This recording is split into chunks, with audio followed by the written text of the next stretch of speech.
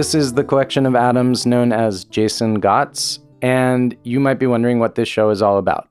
Think The Muppet Show with less comedy and no Muppets, but still the element of surprise. Each episode starts with a single word. I made this season in the middle of a pandemic, and like a lot of us in confinement, I felt hungry for connection with other people and with wild, open nature. So I asked 9 friends for a single word each about the natural world.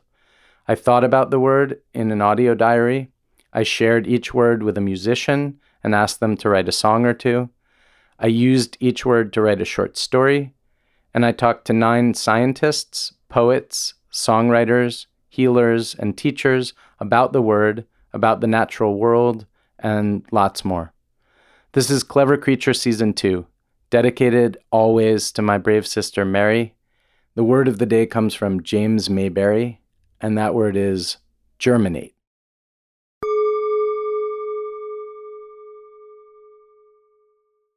The word of today's episode was a gift from my friend Jamie Mayberry, who I met in high school and admired tremendously. He was a senior when I was a sophomore, maybe, and he first took me to see Rocky Horror Picture Show. I believe he taught me who the Smiths were. He played Macbeth in our school production and not only memorized all of those lines, some insane number of lines, but also just played the character brilliantly. Anyway, the word he gave me was germinate. I had asked for words about the natural world, and germinate is what I got from Jamie. So for a long time, I wasn't really sure what to do with that word because for whatever reason in my imagination, I couldn't get beyond a seed with a root, you know? I was just thinking, okay, seed, root. Once many years ago, I tried to grow marijuana in my apartment in New York. I mean, I did grow it. I couldn't manage to keep the male and the female plants separate. And so what should have developed into nice buds instead became full of seeds. But I remember the germination process. I remember putting the seeds into a wet paper towel and letting them grow their little white root in a safe, dark place, and then planting them. And I remember there being something magical about that. And so I've sat with this word, germinate, for a long time. And indeed, the short story that emerged from it does have something to do with growing marijuana. But obviously, there's so much more to that word. Germination is that slow, secret process of the initial stages of growing. And I think pregnancy is a reasonable metaphor. The seed and the egg meeting in the darkness, in that safe, warm place, and just being protected in there secretly, kind of silently, for a number of months, just dividing and growing, unrecognizable at first as a little human or whatever it might become. Ideas germinate as well. I've been noticing more and more something that I didn't realize when I was younger, which is that a seed gets planted. Somebody says something to you. You hear about something. You read about something in the paper. And then many, many months later, or a year later, or 2 years later, you suddenly find that this thing has become a major part of your life. It's been quietly germinating in the background. And then it's become an intention, and then it's become an action, and then it's become a habit, and now it is a meaningful part of your life. And I have increasing respect for that process of germination, you know? I mean, I think it's silly to make big generalizations about quote unquote our culture, but I do feel like our culture in America is really, really product oriented and really agency oriented and thinks a lot in terms of like, what are you doing right now to make X, Y, and Z happen? And doesn't have a whole lot of respect for the germination process, that sort of slow unfolding in the darkness until something is ready to come to that stage where you can really bring it into being. And I think we owe it to ourselves in our lives and in our work to have tremendous respect for that germination process, some of which happens in dreams, some of which happens in daydreams, but much of which we don't have conscious access to or control over. But if we give it enough space and enough respect, then beautiful things can grow out of it. And if, on the other hand, we force it out into the light too quickly, we risk killing something that would otherwise have existed.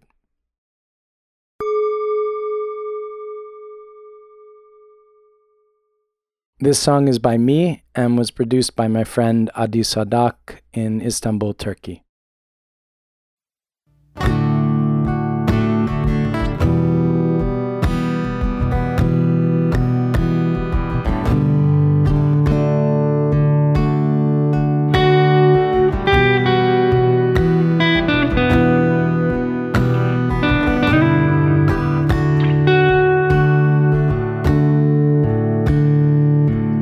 Safe in the darkness, something is growing. Nobody knows it, no one but me.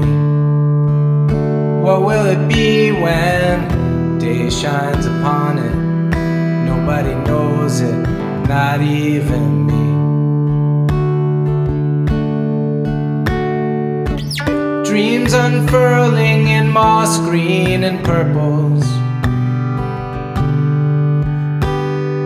whispering, murmuring prayers to themselves. Sweet reassurances in private languages. Hey, hey, hey, it's okay not to know.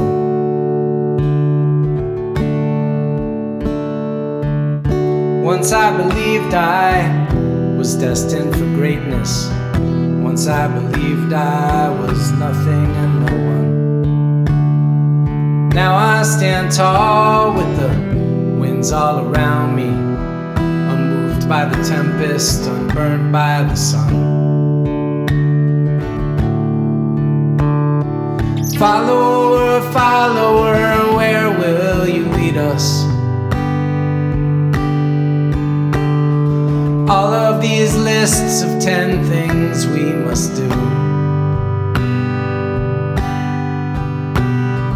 Empty assertions, infallible doctrines. Well, I guess it pays well, but it comes back to haunt you.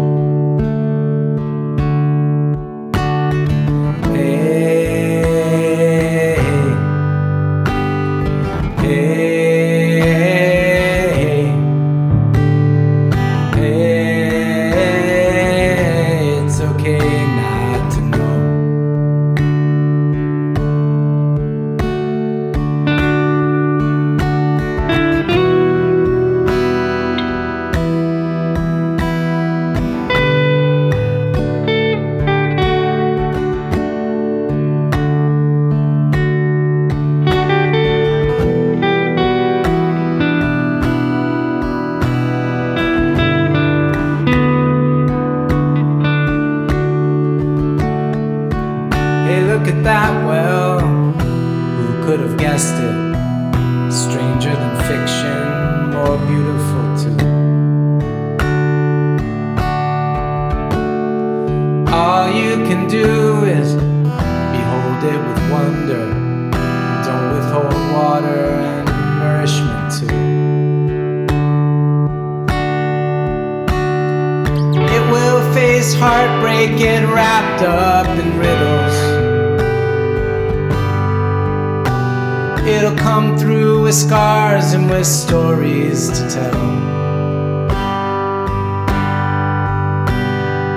whisper and murmur the prayers that you taught it. Hey, hey, hey, it's okay not to know.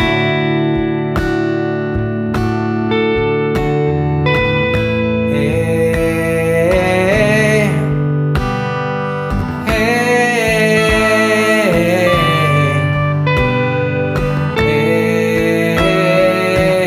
it's okay not to know.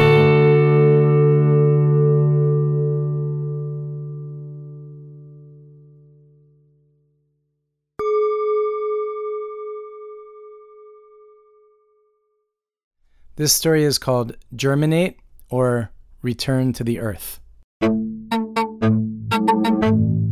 She's always on me, you know? I told her, listen, I said, you have to take a risk if you want to grow.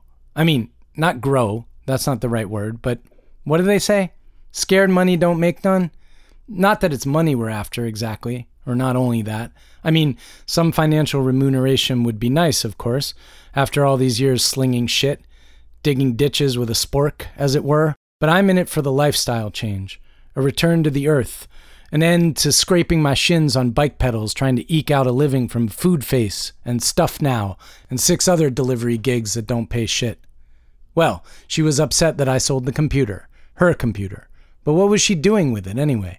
Sending out resumes on Achieve.com, 100 resumes a week with no response. I told her, nobody hires from those sites.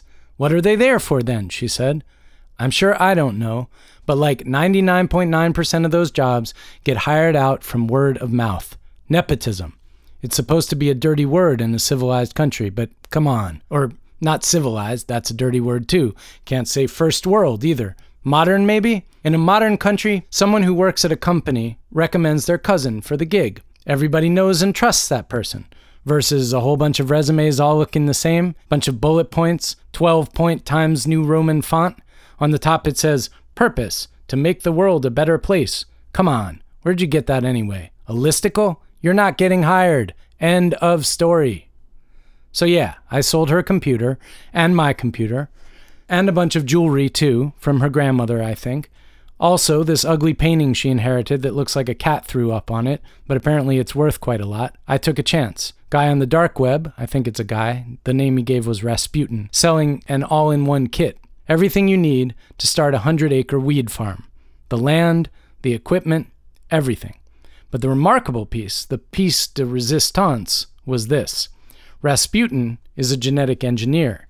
He claims to have developed a strain so potent, so easy to grow, so resistant to aphids, broad mites, fungus gnats, mealybugs, tobacco mosaic virus, leaf miners, white powdery mold, and thrips, that you basically sit on your porch and wait for the crop to ripen. Wouldn't that be nice? Getting to know the vagaries of the seasons, watching the bees build their hives, maybe learning the names of the different kinds of clouds. Allie's thinking too small. Leave it to her and we'd be 80 years old and still getting dragged into housing court. No consideration for effort or good intentions. No consideration for breaking your body down, racing from point A to point B, racking your brains trying to second-guess the map app so the algorithm doesn't flag you for inefficiency. I did it for us, for both of us. I'm a Sagittarius. We're not great with the details, not like Allie, who's a Virgo, but when it comes to vision, we're your dudes. We see the big picture. I see us sitting on that porch, me and Allie. Maybe I've got a banjo. Why not? Maybe she's whittling a crow from a nice piece of cherry wood. That's hardwood, but her fingers are skilled and her knife is sharp, and she's got all the time in the world. Allie isn't speaking to me, so I've got to do it all on my own, I guess. No sweat.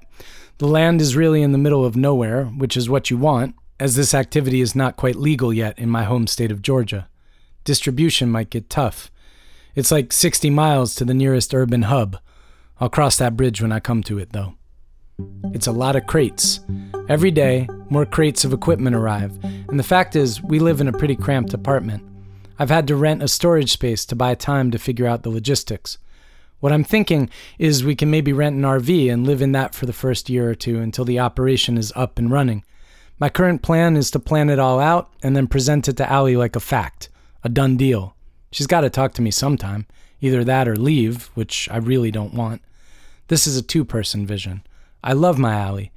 Sometimes when I'm feeling overwhelmed by the project, I just let my imagination go and dream about her in some kind of homemade hemp garment, like something between a dress and a jumpsuit, calling me over to look at some rats that have made a burrow on the periphery of the field. These are farm rats, so our attitude towards them is soft, familial. There's plenty of space out here for everyone. And then, inspired by the domesticity of the rats, we look fondly at one another, and we're thinking the exact same thought. Let's make a baby. Let's share all this abundance with someone. And for 9 months, that baby germinates in the safe darkness, and then we're its mommy and daddy. Wouldn't that be something? And then I think about how that kid'll grow up. And at some point, maybe when it's 10 or 11, we have to have a conversation about the marijuana farm. And how would you do that exactly? Maybe there's a book. I went out Tuesday to visit the land. It's wild, overgrown with tropical spiderwort and kogan grass and kudzu and tree of heaven, just to name a few. I know I sound like a real horticulturist, but it's just an app on my phone that you take a picture of the leaf and it tells you what plant it is. Sometimes it gives you 2 or 3 options, and then you have to narrow it down, which is a learning process in itself. It's going to be a lot of work to clear those fields, but there's one patch that's pretty manageable, right on the bank of a pond on the property. So I'm thinking maybe I start there. Just plant one seed and learn the ins and outs before launching some massive international operation. Interesting thing about the seeds. Apparently, they last pretty much forever. All their DNA and potential plantness coiled there in the darkness of the seed shell. You could keep them in a drawer for 30 years, 100 maybe, and they'd be just fine. Before you plant one, you're supposed to wrap it in a wet paper towel for a few days. That's called germination. That soft paper towel, the safe, humid environment, they signal to the seed that it's time to send a root forth. It's time to secure its place in the world. It's like Allie and I's baby, which we will one day have. Everything living starts out somewhere dark and wet and safe. It stretches out a cautious tendril, grows stronger and stronger, then emerges out into the light. I've got one seed germinating right now on top of the fridge, safe from the cat. Allie's still not talking to me, which is ridiculous. I have apologized 1,000 times for any grief I may have caused her in considering life, our present-day actual life, more important than a bunch of dusty old keepsakes and 2 computers that weren't advancing anybody's wellness. In a way, I suppose she's germinating too, all coiled up inside of herself, quietly coming to terms with our future. What looks like resentment might actually be a slow metamorphosis, like the caterpillar in its chrysalis, etc. The whole metabolism devoted to that difficult, necessary work. These days, I'm full of natural metaphors. So I planted it, about a 1/4 inch deep with the root tip downward. And would you believe it? The next day, there was an inch-tall plant with 2 round little leaves like the ears of a panda bear, but green, of course. Say what you will about GMOs, but since humans came into this, I'm not sure we can call anything natural anymore. Or maybe everything's natural. Our consciousness and our intentions shape everything we touch. And isn't that as it should be? Else, what is consciousness for? I've been reading a lot of farming books, and you hear a lot of talk about stewardship. Is that what I'm supposed to be? Like a servant to the land? It strikes me as spineless somehow. Too passive. Not worthy of the scope of the human imagination. I met this guy once, crazy guy sitting on a bench in the park, totally in his own world. He was telling me this story about how the devil was an angel that rebelled against God, and how it wasn't from evil, like we think of it, but from an unwillingness to spend all eternity singing Hosanna like the other goody two-shoes angels. He took his destiny into his own hands, which was an admirable thing, but of course that came with consequences. 2 days later, the plant was already 6 feet tall, and it wasn't like any marijuana plant I'd seen in any book. It grew straight up toward the heavens, a thick stalk with branches evenly spaced, like a ladder. 20 days in, the top of it disappeared into the clouds. You had to see this thing. It begged climbing, so I decided to climb it. Up and up I went. I soon realized I was underdressed for the winds that whipped me at the higher elevations, but I just couldn't stop. At some point, breathing became difficult, and I had to take my time, resting after each rung. Finally, I got to the top, and I looked out across a landscape of clouds. This part won't make sense to you. It still doesn't make sense to me. You know how when you're a kid and you fly in an airplane and you look down on the clouds, it looks like they're a soft, sturdy surface that you could walk or roll around on? And of course, that's not what clouds are. They're just vapor. But when I stepped off the top of that marijuana plant, I sank about half a foot into what felt like a puff of spun silk. I lay down on it, burying my face in that exquisite softness. Then I climbed to my feet and started walking. Was this a dream? Was I going crazy? I've heard that some mental illnesses don't start until you're 30, and I'm just about 30. I don't know. It sure felt real. At first, the cloud landscape was just dazzlingly white. White everywhere I looked. Then something began to materialize in the distance. It looked like a Get It Got It. The big box store? As I got closer, it was definitely a Get It Got It. The massive squat building, the iconic red logo of a hand grabbing a dollar sign. There was no parking lot, no cars, just clouds all around. The sliding doors opened and a Muzak version of Sting's How Fragile We Are spilled out. I walked in. There was no attendant anywhere.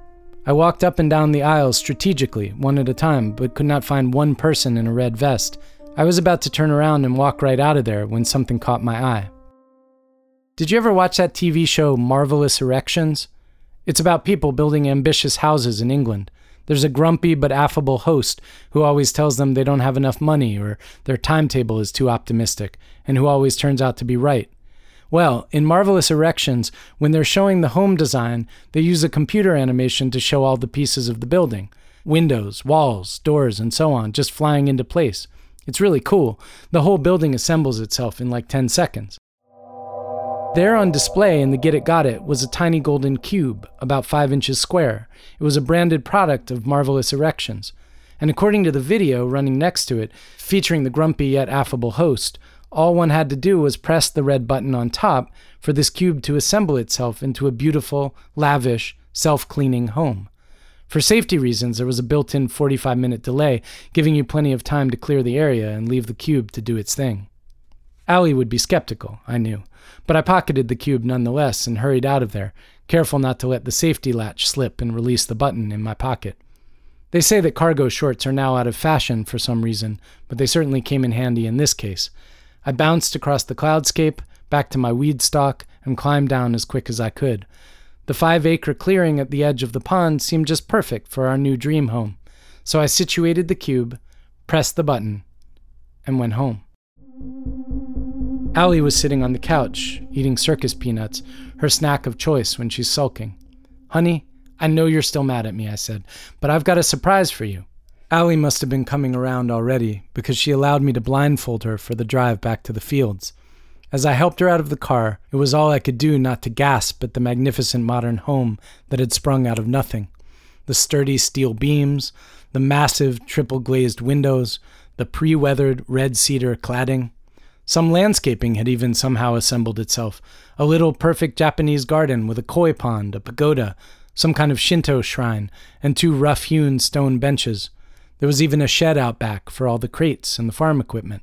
"Voila!" I said, and removed the blindfold dramatically. Allie is like her mom, not one to gush, but looking at her eyes, I could tell she was impressed. "What's this supposed to be?" she said laconically. I was quiet for a good long time, holding her hard gaze.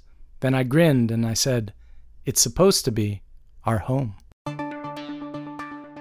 Everything was hunky-dory for about 3 weeks. I rented a truck and got some buddies to help me get all the crates out there and secured in the shed, rented a skid steer and a bull hog and got to work cleaning the land. With any luck, we'd have time to plant and reap a pretty decent harvest this year. I'll admit to having been a bit worried that the rest of the marijuana plants would act just like the first one, which was still basically a giant column stretching up into the sky with stubby branches and nothing that looked like actual smokable weed on it. But Sagittariuses are optimists by nature. I won't bore you with the agricultural details, but suffice it to say I did my homework. And pretty soon, those magical GMO seeds had grown into a glorious pasture of fluffy bushes. 100 acres is a lot of land, so we only planted maybe 10 acres to start with, which the way things looked would still be a pretty meaningful yield. I spent evenings reading up on various techniques for preserving and packaging weed for shipping, and many's the sleepless night I stayed up on the cheap tablet I now used instead of a computer, researching how to market and distribute my product. Allie, meanwhile, was the happiest I'd ever seen her. Never in her wildest dreams had she imagined we'd be living like this. Like I said, she's not one to gush, but she started a hobby of painting flower pots white and painting ladybugs on them. And more than once, she mentioned that the small bedroom right next to ours would make a perfect nursery. One sleepless night, my nerves pretty frayed by intensive manual labor and jumping back and forth between 20 open browser tabs, trying to figure out how to standardize the THC dosage in gummy bears, I heard an ominous rumble outside. At first, I thought it was thunder, but the day had been perfectly clear, and there wasn't any rain in the forecast. And anyway, I fancied myself farmer enough at this point that I could sense a storm coming on by the pressure in my inner ears. So I crawled out of bed and headed out into the yard. The sound was coming from the sky, all right, but it was localized. As far as I could tell, it was coming from the top of the giant weed stalk. "Rum, rum, rum," it said. "Rum, rum, rum." It wasn't the sound of weather or of any machine, more like the vocalizations of a mastodon or a woolly mammoth, as I'd imagine them to be. "Rum, rum, rum." It seemed to be coming closer. Preemptively, I ran to the shed and grabbed a chainsaw I'd rented to clear a tree a couple of days back. By the time I got back to the base of the stalk, the sounds were much nearer. It was too dark to see anything, but it was clear that something big was coming. And that something was speaking English. "My house cube," it said. "My house cube." As low as the voice was, almost below the range of human hearing, I could tell that it had a British accent. The moon was full and bright that night, and looking up, I could see an enormous, looming figure about 150 feet above me. It stopped short.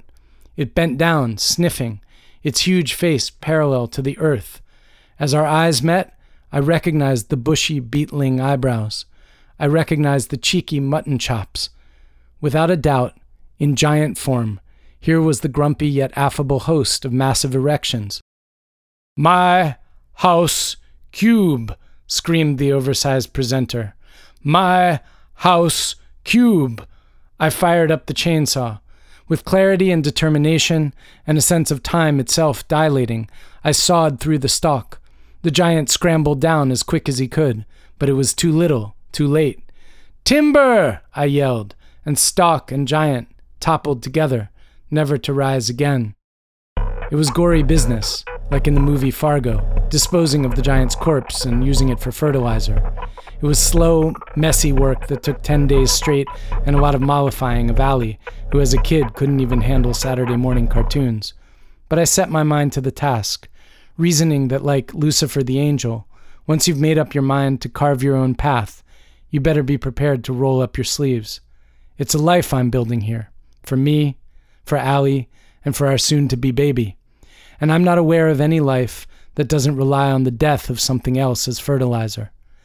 Gorged on the blood and the bones of the giant, the fields of weed burst into bloom, their heady, unmistakable stench filling the whole world, their conical flowers arcing up into the sun.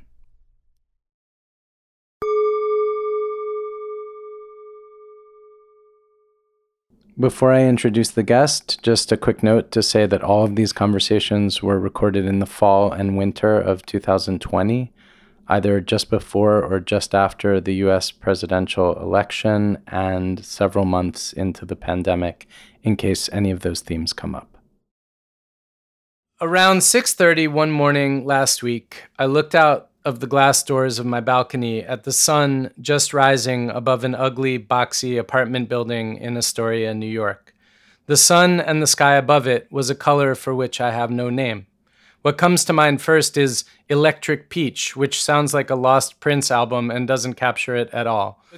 I stared at it, though they say you shouldn't stare at the sun, through bleary, pre-caffeinated eyes and thought, man, that's beautiful. And then immediately noticed the thought that always follows my noticing that something in nature is beautiful. Something like, Geez, I wish I could really take in that beauty, really capture it. Instead, my brain throws up a smokescreen of words like electric peach. And then I thought a new thought. Stop with the words. Stop with the beautiful, even. Just stop and look at it. So I did that. For a little while, I just stood there and quietly, wordlessly sank into all that beauty. My guest today is the poet and essayist Ross Gay. After reading his book-length poem, Beholding, and his book of essays, The Book of Delights, I think I can confidently assert that this is a man who looks and listens with his whole body for a good long time before putting words to anything, so that when the words do come, they come trailing awe and respect for the fact that to look at almost anything is, as he puts it, to witness the unwitnessable. In the Book of Delights, Ross bears witness almost every day for a year to things that delight him, including blowing off a day of writing about his delights. In the poem Beholding, he bears witness to an impossible, gravity and logic-defying shot by the basketball legend Dr. J in the 1980 NBA Finals, which is itself a metaphor for flight, the upward flight of the spirit in the act of holding anything with love. That's one thing, maybe the main thing Ross's writing does, at least in these two books. It holds things with love. Often they're little things, easily forgotten, like the airport security guy who thought Ross was being flown to Syracuse to read not poems, but palms.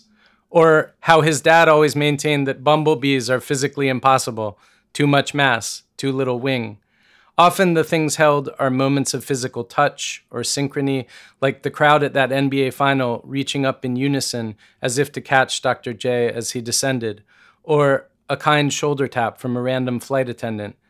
And sometimes Ross bears witness to horrors, too, with a loving gaze that releases them from the unloving camera lens of history and maybe frees them just enough to move on. Welcome to Clever Creature, Ross. Thank you. It's beautiful. Thank you. I think I wanted to start by talking about, with reference to the poem Beholding, talk generally about what holding means to you. And I was thinking holding as a practice, holding as a discipline, holding as a physical gesture, why that concept occasioned this whole poem. Yeah, I love that. I mean, one of the interesting things I think is that for years that poem was called Flight. And I have, for obvious reasons, because the primary focus of meditation, or whatever you say, is this move of Dr. J's that you referenced from the 1980 NBA Finals, the best layup in the history of basketball, I like to say. Your obsessive watching of that led to obsessive watching of that on my part. I must have watched that thing 100 times, which is especially remarkable given that I was the squirrely literary nerd kid who decided that sports was lame because I couldn't do them, and so never really got into it. Right. Yeah, so the poem, for those reasons, is called Flight. And it had been, so I have all these documents, Flight 1, Flight 2, Flight, all these documents, versions of that poem. And then I read this book called In the Wake by Christina Sharp. And that's also a book very much about looking. Among other things, it's about looking. Yeah, it's about looking and witness.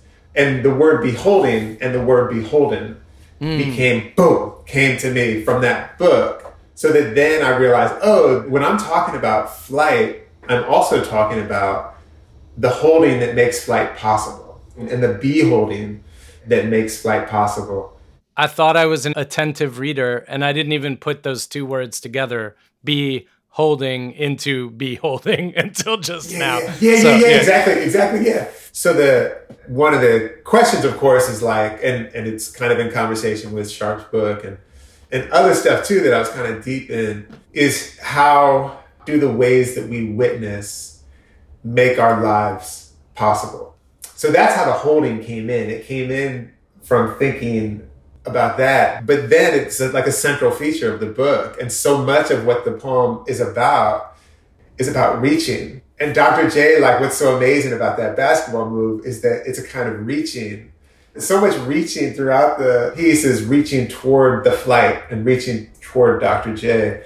It seems like there are two kinds of holding in the book that you're talking about. Broadly speaking, we could call it good holding and bad holding, right? Yeah. Good holding, which uplifts, which is keeping things in a state of motion. And I think of it in terms of the fact that everyone is passing into death. Obviously, we're temporary. Yeah. And so it's the holding of the fragility of the living thing that in a way gives it more life, the beholding, witnessing. Yeah. And on the other hand, there is a kind of holding that you talk about, a cold beholding, which freezes things in place like a butterfly on a pin. Yeah, I've been thinking so much because I teach writing. I teach in like a graduate program here at Indiana. And I think a lot about teaching. I'm all the time thinking about teaching, and I have these like beautiful folks, my students, people I study with, etc.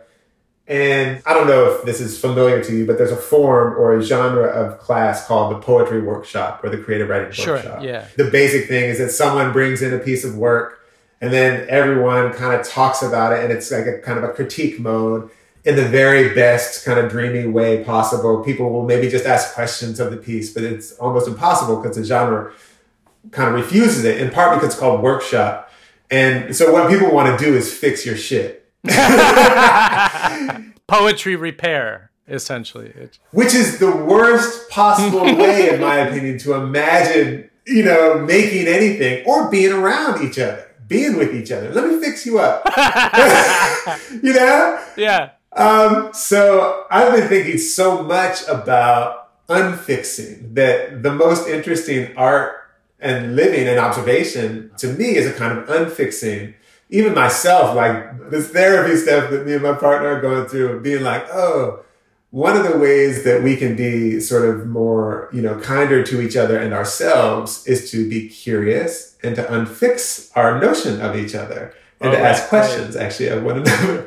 So anyway, then to think of like, when you were talking, it made me think, partly I think the kind of holding that I'm interested in, like you said, there's a kind of holding that wants to pin down, and all the words that we use for photography, capture, fix, all these things. I've been wondering, I think, and the way you were talking made me think if there's a holding that's also an unholding. So that doesn't stop holding, but is an unfixing holding, a holding that is also sort of maybe what we mean when we talk about unconditional love. And if you love somebody, let them go, like the difference between actually in Buddhism, I saw Sharon Salzberg commented on your book. So I'm guessing you've interacted with some of the ideas of Buddhism. Yeah. I think about that as the difference between grasping, which in Buddhism is what sort of locks us into an unhelpful reality, and mindfulness or sati, which is essentially holding reality loosely but seeing it clearly in every moment. Yeah. And that requires a kind of curiosity, a kind of patience. It probably is maybe cousin to like groundlessness. I was telling my friends the other day that I remember I had this conversation with my buddy, one of my best friends in the world, Jay. We've been friends since we were like 13. And at some point I decided I didn't want to, I was doing jujitsu a little bit. And I decided I didn't want to do things that cultivated my defensiveness. And I said it over the phone, and I don't know what sound Jay made, but in my imagination, I imagined him making a sound that was one of unrecognition. Like, oh, who is this person? And my response to that feeling, or my body's response or something, was that I felt physically like I was dissipating. Like I became particles and started floating apart a little bit. And, kind of came back together. But I was like, that was a really unfixing, it was an unfixedness, when I was sort of imagining someone who so clearly helped me to understand how to see myself.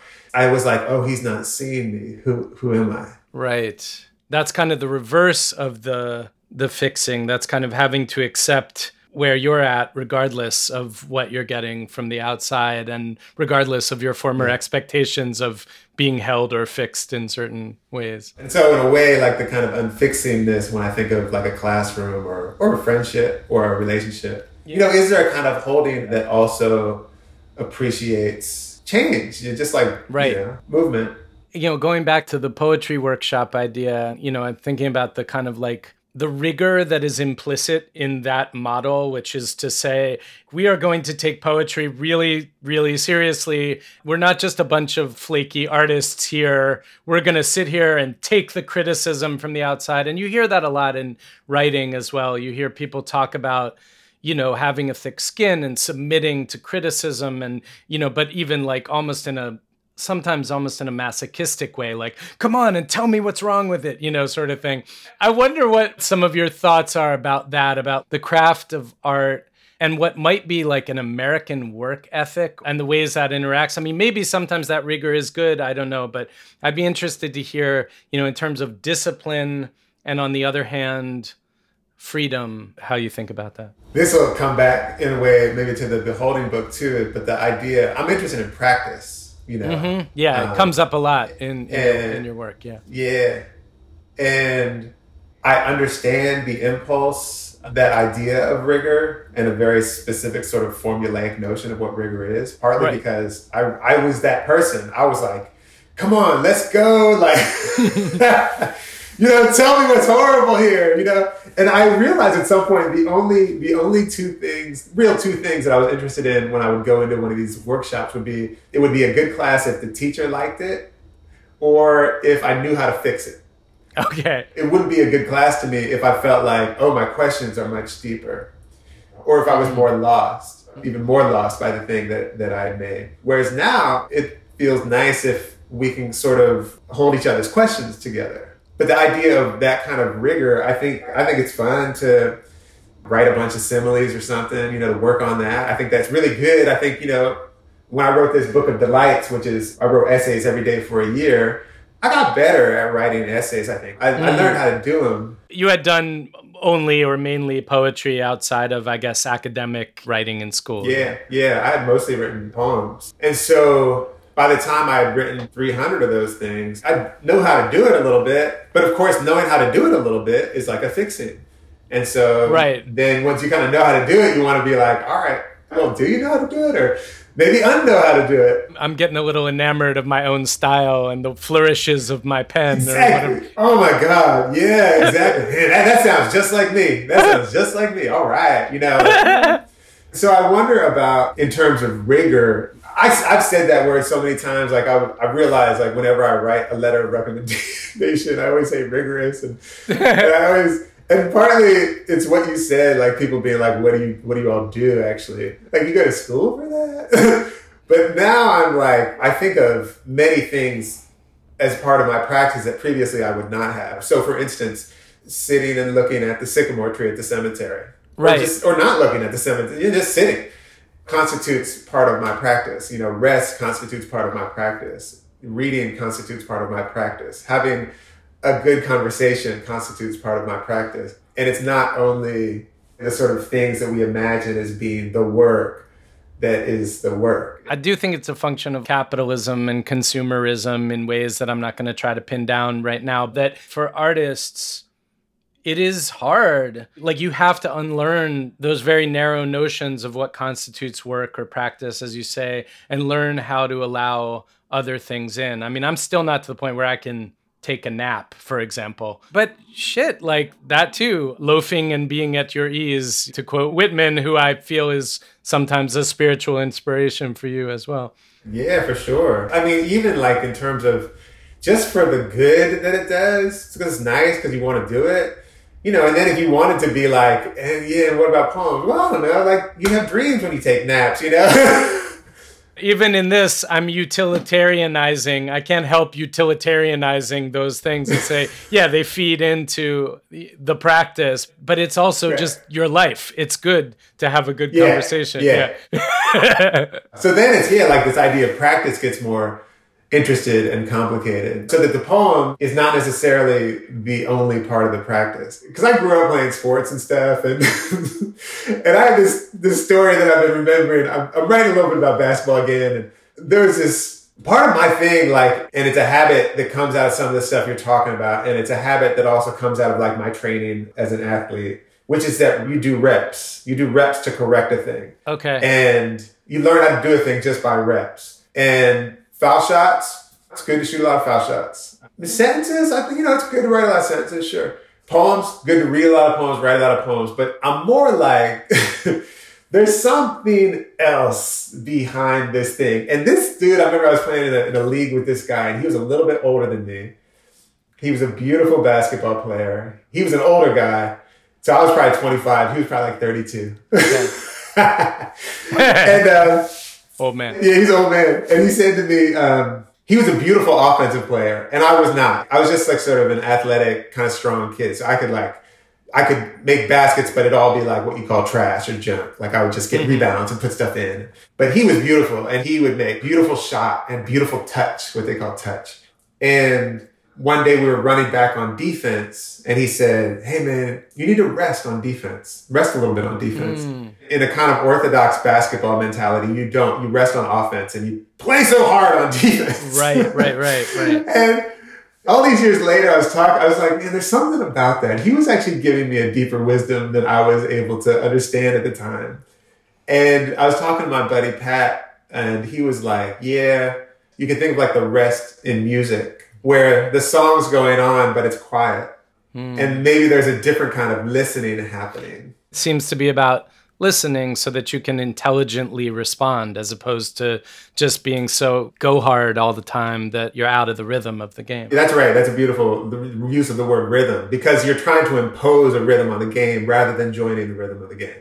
But a space where we're trying to sort of imagine making really beautiful work, I think probably they're like rest in this kind of way of like sort of settling, and listening, looking and being still with stuff is more important than imposing. So you're thinking and you're kind of evolving toward structuring what was traditionally the poetry workshop in a different way, a way that is maybe more like gardening, that's maybe giving a little more fertilizer, a little more space, a little less. No correction. Just like offering in our classes, we offer exercises, and we don't really write poems anymore too much. We're like making movies and making like videos and stuff. And the other day we were talking after class, and we were like, oh yeah, maybe our last exercise, we should be a collaborative. It's all collaborative in our class.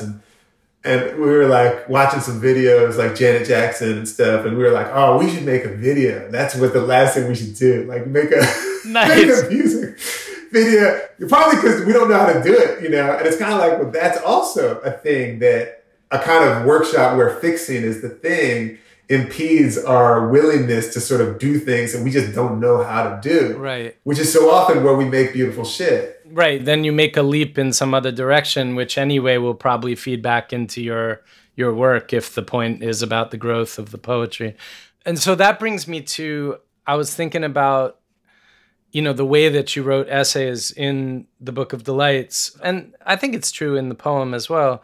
There's a kind of an ethic of lightness. Not that you don't go to heavy places, but essentially you're leaving a lot of space. You draw in light brushstrokes, you use humor. And I'm thinking by contrast, my friend had an anthropology professor who once said, why must difference always smuggle in hierarchy? And so I want to be careful here because I'm not trying to smuggle in hierarchy, but I've been reading Zadie Smith's essays recently, some of her older ones again, and then the ones she wrote, the small book she wrote during this time. Yeah, beautiful. Intimations. And they're absolutely beautiful, but she's doing a very different thing from what you're trying to do. Like she has this kind of intellectual project of trying to really like pin down exactly what she means. I feel like there's a little, and I think she'd agree, there's a little taskmaster in her head that's like, get it into crystalline and kind of impenetrable, correct truth. Try to get it onto the page. You're doing something different. I mean, there is a lot of profound poetry and philosophy and depth in it, but there's a lightness. Yeah, and I think part of the... So the way that the book came to be is that one day I was walking up a hill in Italy, and it was a pretty day, beautiful day, and I was in a moment of delight, and I thought, oh, I should write an essay about this. And then immediately like, no, you should write an essay every day for a year about something that delights you. It just like came, boom. And I gave myself these rules because one, I'm like, I have these kind of ideas sometimes. I'm like, oh, that's a great idea. Then I'm like, man, I'm not going to do that. You know? But I wanted to I was like, okay, do it. You can do it daily and write them quickly. So I gave myself a little thing of like, it was like I made it a rule, write it 30 minutes, you know, just draft it in 30 minutes. What, if I may ask, was the rule about editing? How much time you could spend fixing? I can spend as much time as I want. As much time as I want. But I realized too, like right away when I was transcribing them into the computer, say 2 or 3 weeks later, I started to feel like I wanted to edit them right away. And I realized I was ruining them. I was ruining them. And there was some kind of spirit of like the quickly considered thing that I was losing. And when I was trying to impose like probably what my normal writing brain is, which is like not the quickly considered thing, but sort of the slow and methodically, how I think I probably more regularly write, the slow and methodically considered thing, trying to impose that on the quickly considered thing, though it was losing what was interesting about it. I mean, I just want to footnote that you have one essay about how writing by hand, which you did for these, changes the way that you write and allows for a digressiveness that you don't get when you're typing. Like, in a way, when you're typing, you're editing at the same time because you can highlight and cut and... Totally. Yeah. There's it's actually so funny that we're coming back to this now. Maybe there was some way that writing them quickly by hand is a kind of unfixing this, you know? Like the time, it was like, you got 30 minutes, change the question, get deeper into the question. You know, why does the public high five make you happy? right. Go, you know? And it's sort of like, it's going to make you think in a way that, you know, me and my writing, like I said, I don't really think that way. So it's a different kind of thinking in my writing. And also to do it by hand is there's a kind of archive of the thinking that typing, like you said, like being on a computer, it allows you to sort of like just delete this whole record of thought, which is kind of interesting. The record of thought is interesting. It might not want to stay in the final thing that you share. Right. But it's an interesting remnant, and it might even be an interesting remnant in terms of how you do end up revising the piece. But, you know, like I love looking at people's handwritten documents, you know, partly because they're unfixed. Even when they're fixing them and scratching stuff out, it's unfixed. I mean, first of all, I can really relate to the discursiveness because that's kind of the natural mode of my mind. And in fact, I really have to rein myself in sometimes in these conversations to ensure that I'm at least like touching on some of the things that I had meant to, because we might end up going off into, I don't know, our shared 80s memories or whatever, and never get to the work. Fun to me. But I think a lot of the humor and a lot of the moments in Book of Delights when I was just like hitting the table like fuck yeah, was because of those sort of sentences within sentences, thoughts within thoughts, and just seeing your thought process that way.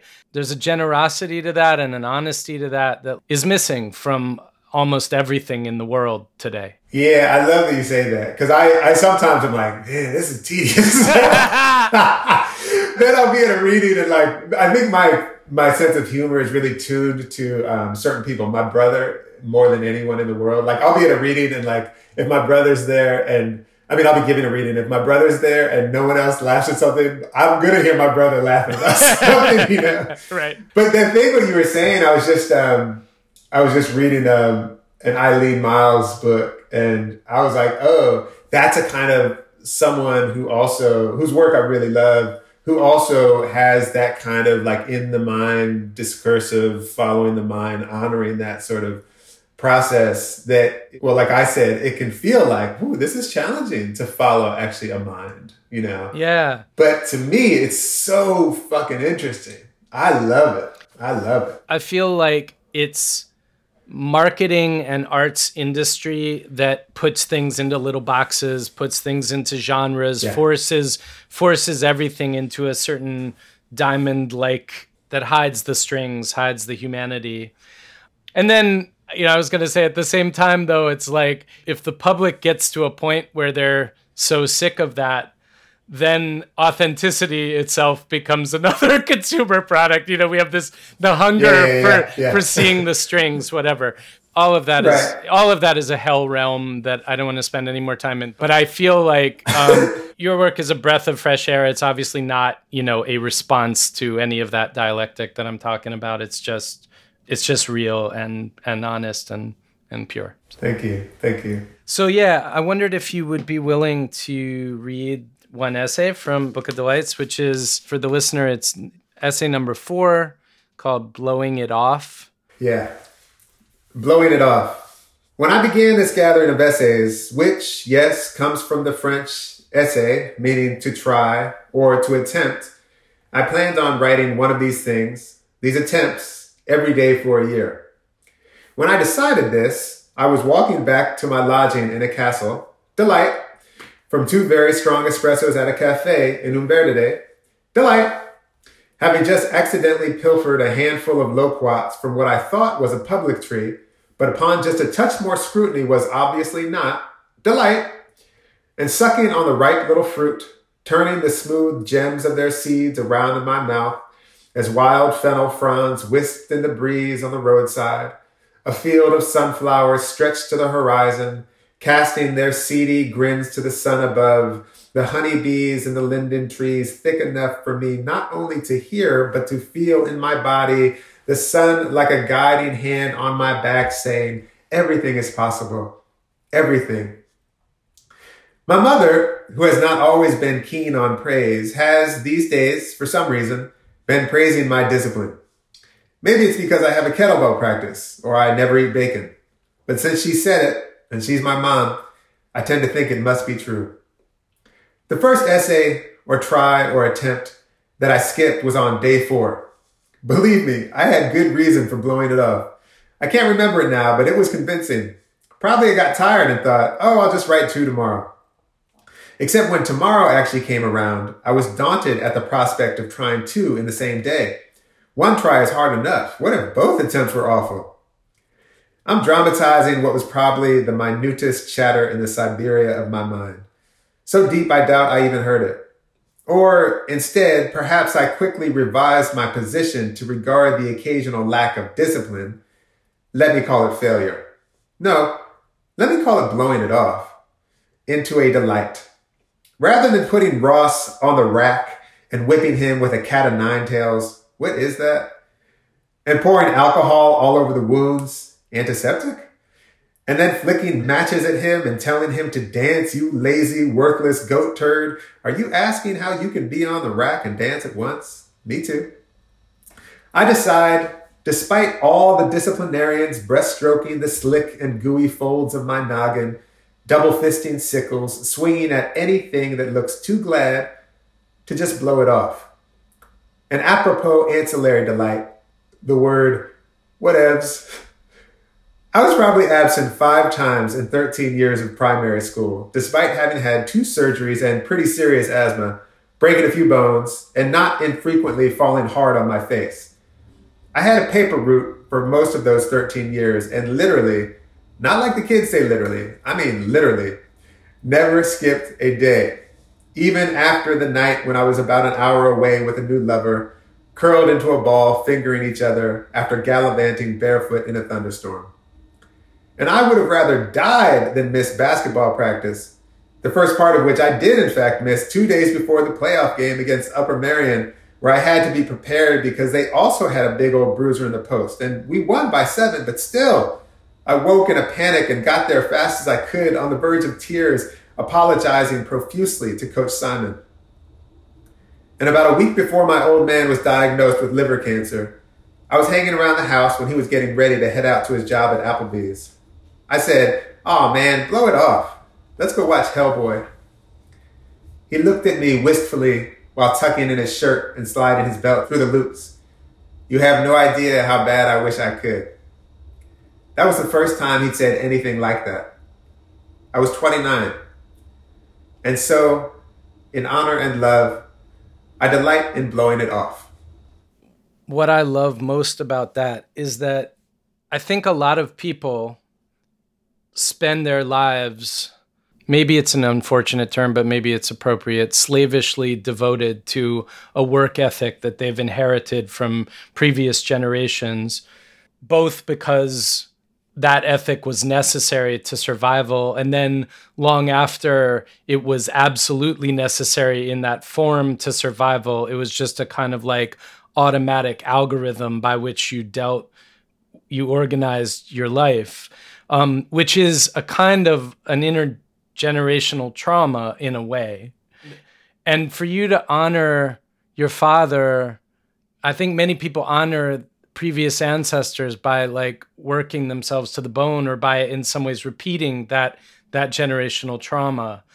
And it seems to me, I don't know, a difficult act, an act of courage and creativity to revise that narrative in honor of your dad. Yeah, I love how you put that. Yeah, I was hearing that last line, in honor and love. Yeah, I think that's right. I think it's such I mean, I'm always writing about my dad, but so much of our, we had so much struggle, but a part of our struggle, he was just nervous about money, man. And he just like, if you weren't working, like, what were you doing? So in a real, very serious way, I mean, he taught me a lot about work. And when I say that, I mean, he taught me things that I don't want to do. And also also the thing, I was sort of hearing it newly in that essay where I'm 29, so that would have been like, he's probably, I can't remember if I said it in the essay, he would have been dead in 6 months. And that his whole life, he actually was never like, I fucking hate my jobs. I hate them, Right. He was never said that, as a kind of caretaking, probably. Because if he said it, it leads to a whole cascade of things that, are dangerous. Like, yeah.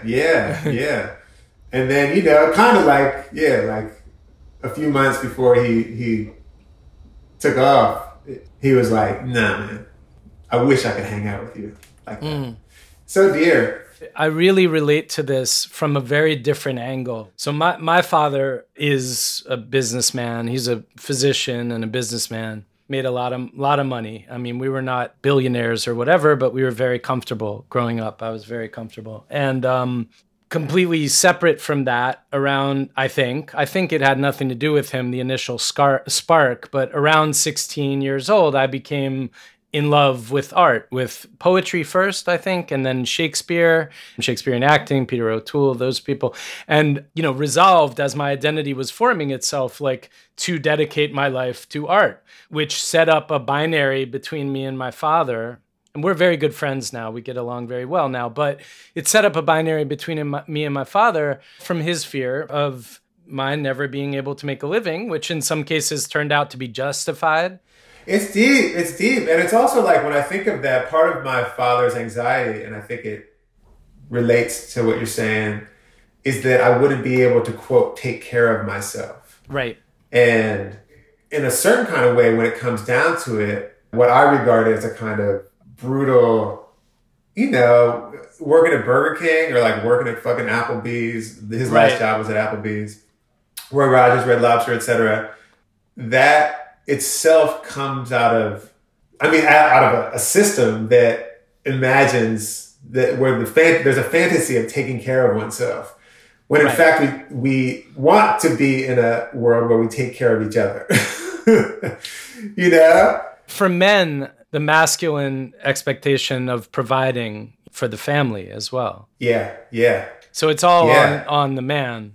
So I just think of like, like part of the practice, the inheritance of my father is and my mother, who's worked, I think she probably worked 60 hours a week doing stuff that she didn't particularly want to be doing. And like, it was just like being able to pay bills, but embedded in it was a kind of like taking care of yourselfness and taking care of the kids, taking care of the family and all that stuff. Yes, of course. And we got to study how to take care of each other. And what's ended up happening, which is interesting, and like I don't want to spend any more than this on myself, but what's ended up happening in the relationship between me and my father is that he has had to come in and bail me out at times in my life when I needed help financially as an adult. And I had to get over shame and pride and all kinds of things around that. And he had to get over a certain amount of fear and terror around that. But it's brought us together, like as those aspects of my career, as they've blossomed, that's in part because we were able to come to that sort of mutuality relationship. And now I feel profound gratitude toward him and can understand that differently. Now, having said that, like in the eyes of society, it's still a bigger pill to swallow. And like even saying it on a podcast like this, I'm kind of like flapping my underwear in the wind. Yeah, and it's in the system of imagining, or the fantasy, which is a fantasy, which is that we don't need one another. Right. Right. It's a fantasy. It's a story. So people who have shit need shit. Yeah. Like we all, it's a kind of fantasy that it feels like, again, talk about unfixing things. It's like everyone needs things. So the fantasy of like independence is no. Right. One so-called independence is actually, you're just exporting your need. I did want to talk a little bit about bodies. Bodies are really important in your writing. So this story, which made me think about a lot of the way that, a lot of these incidents of good touching that happen in the Book of Delights. I went to Turkey with my wife is Turkish, and when my boy was 6 months old, we took him to Istanbul, and we went out to a restaurant, a fish restaurant. And the waiter came over and was talking to my wife and looking at the baby, and then picked up the baby, my baby, and took him away into the kitchen, like into the restaurant. And I think you can imagine, as an American, what that felt like. I was like, what the fuck just happened? I think I probably said, what the fuck just happened? Like, where, what? To which she replied like, oh no, this is normal. They just want to coo over the baby in the kitchen. So I want to use that little story as a springboard to go where you'd like to go about bodies and how we touch and how bodies respond to each other in the public space. Yeah, that reminds me, there's that essay in this book where there's this little kid like toddling down in the airplane, and people can't not pick this kid up. At some point, like this little kid goes down the aisle like 3 times, and everyone's like, ah, And I think I say this in the essay. I'm not particularly like a baby person, but I was like, wow, this is a good show. And then the people just can't not. They're like, this kid eventually, it's like 4 times, this kid running up and down the aisle of the plane. Boom. Someone's like picking that kid up, and the kid's like bouncing around, and everyone's like, hey, baby. And I'll say there was the other essay as well, where you were at a march, and the child gets lost, and the whole crowd of protesters comes together to find the mother. Kind of coalesces around this kid. Yeah, totally. I think I'm fundamentally interested in bodies because we die. And the kind of preciousness and the precarity and the disappearingness of each interaction, The older I get, the more I'm attuned to, whoa, this is the only time this will happen, and this very well might be the last time I see this person. Right. But yeah, which is part of why I'm very interested in like performance. So theater or readings or talks where things are actually unfixed. Right. And someone might have to stop for 10 minutes because they have to go to the bathroom, or the mic's not working, or they got like something caught in their throat. And it's like, they're trying to get an eyelash out of their mouth. And it's like, oh yeah, that's right. That person like me is going to die. This is why, unless someone adamantly refuses, I will never do an interview on the telephone without visual contact. Because even in this rarefied, disconnected, laggy, space of Zoom, like I'm looking into your house, you're looking into my house, like, and our bodies are communicating. Your face, my face, like our posture. Yeah, absolutely. It's so intense. And like many of your delights in the Book of Delights are for these acts of physical closeness that shouldn't happen. You know, a hug from someone in a public space that you wouldn't necessarily expect to be hugging, an acquaintance, or someone tapping you on the shoulder. You know, when I think about that waiter taking my baby and like how in America, like we're so protective of our personal space, going back to this thing you were saying before about independence, about the sort of fiction of independence. You seem to be grateful whenever those moments happen, that bodies act in unison or violate one another's space, but in a welcome way. Exactly, like sort of open to one another in a certain kind of way, and partly like so often the Book of Delights is sort of infused with, or I'm thinking, as I say in the introduction, like I'm thinking about many things, and one of them is like racism. And I'm thinking about like what it means to have a body, like how to sort of negotiate this desire for touch in the midst of awful touching. And also to sort of pay very close attention to the fact that we are also constantly beautifully touching each other. You know, we're constantly. That makes me, I want to very quickly read one paragraph, which is from one of the essays, which is this, and I don't even know what essay it's from, and that's not important.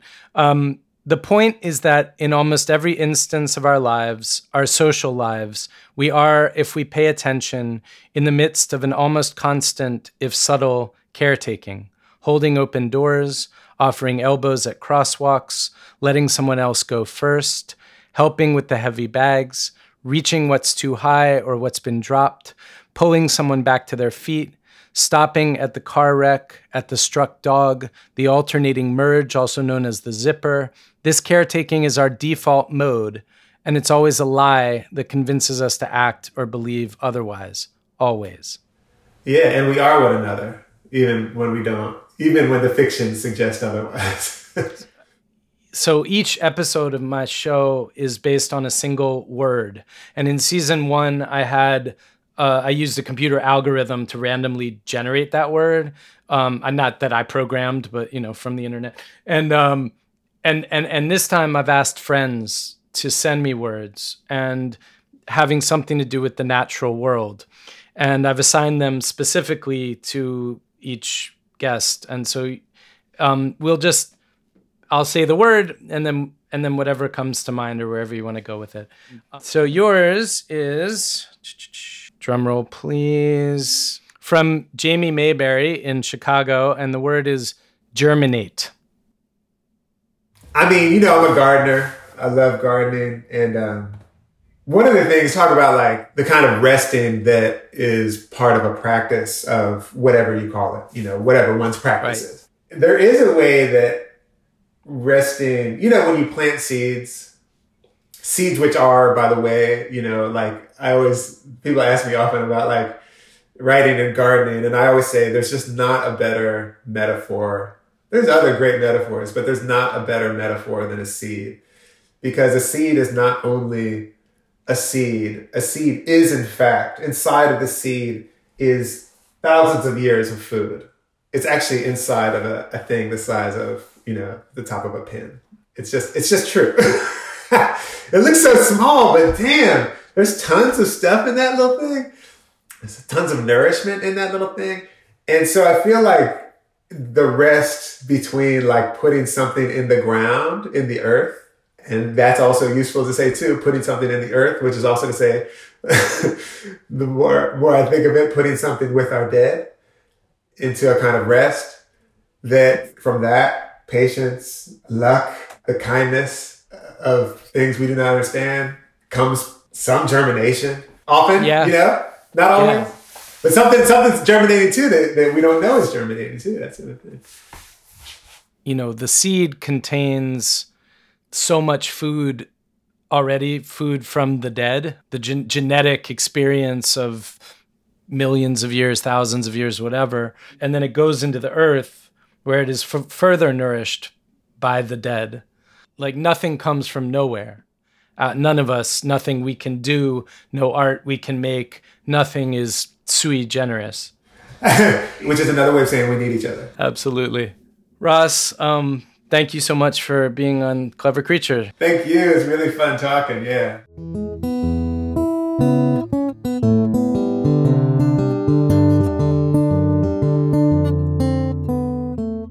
That beautiful theme music is by my son, Emre Gotts. Special thanks to James Mayberry for the word of the episode, Germinate. I'll be back in 2 weeks with legendary theater artist Andre Gregory. You can learn more about me on my website, jasongotts.com, and I'd be grateful if you could take a moment to rate or review the show on iTunes or wherever you listen.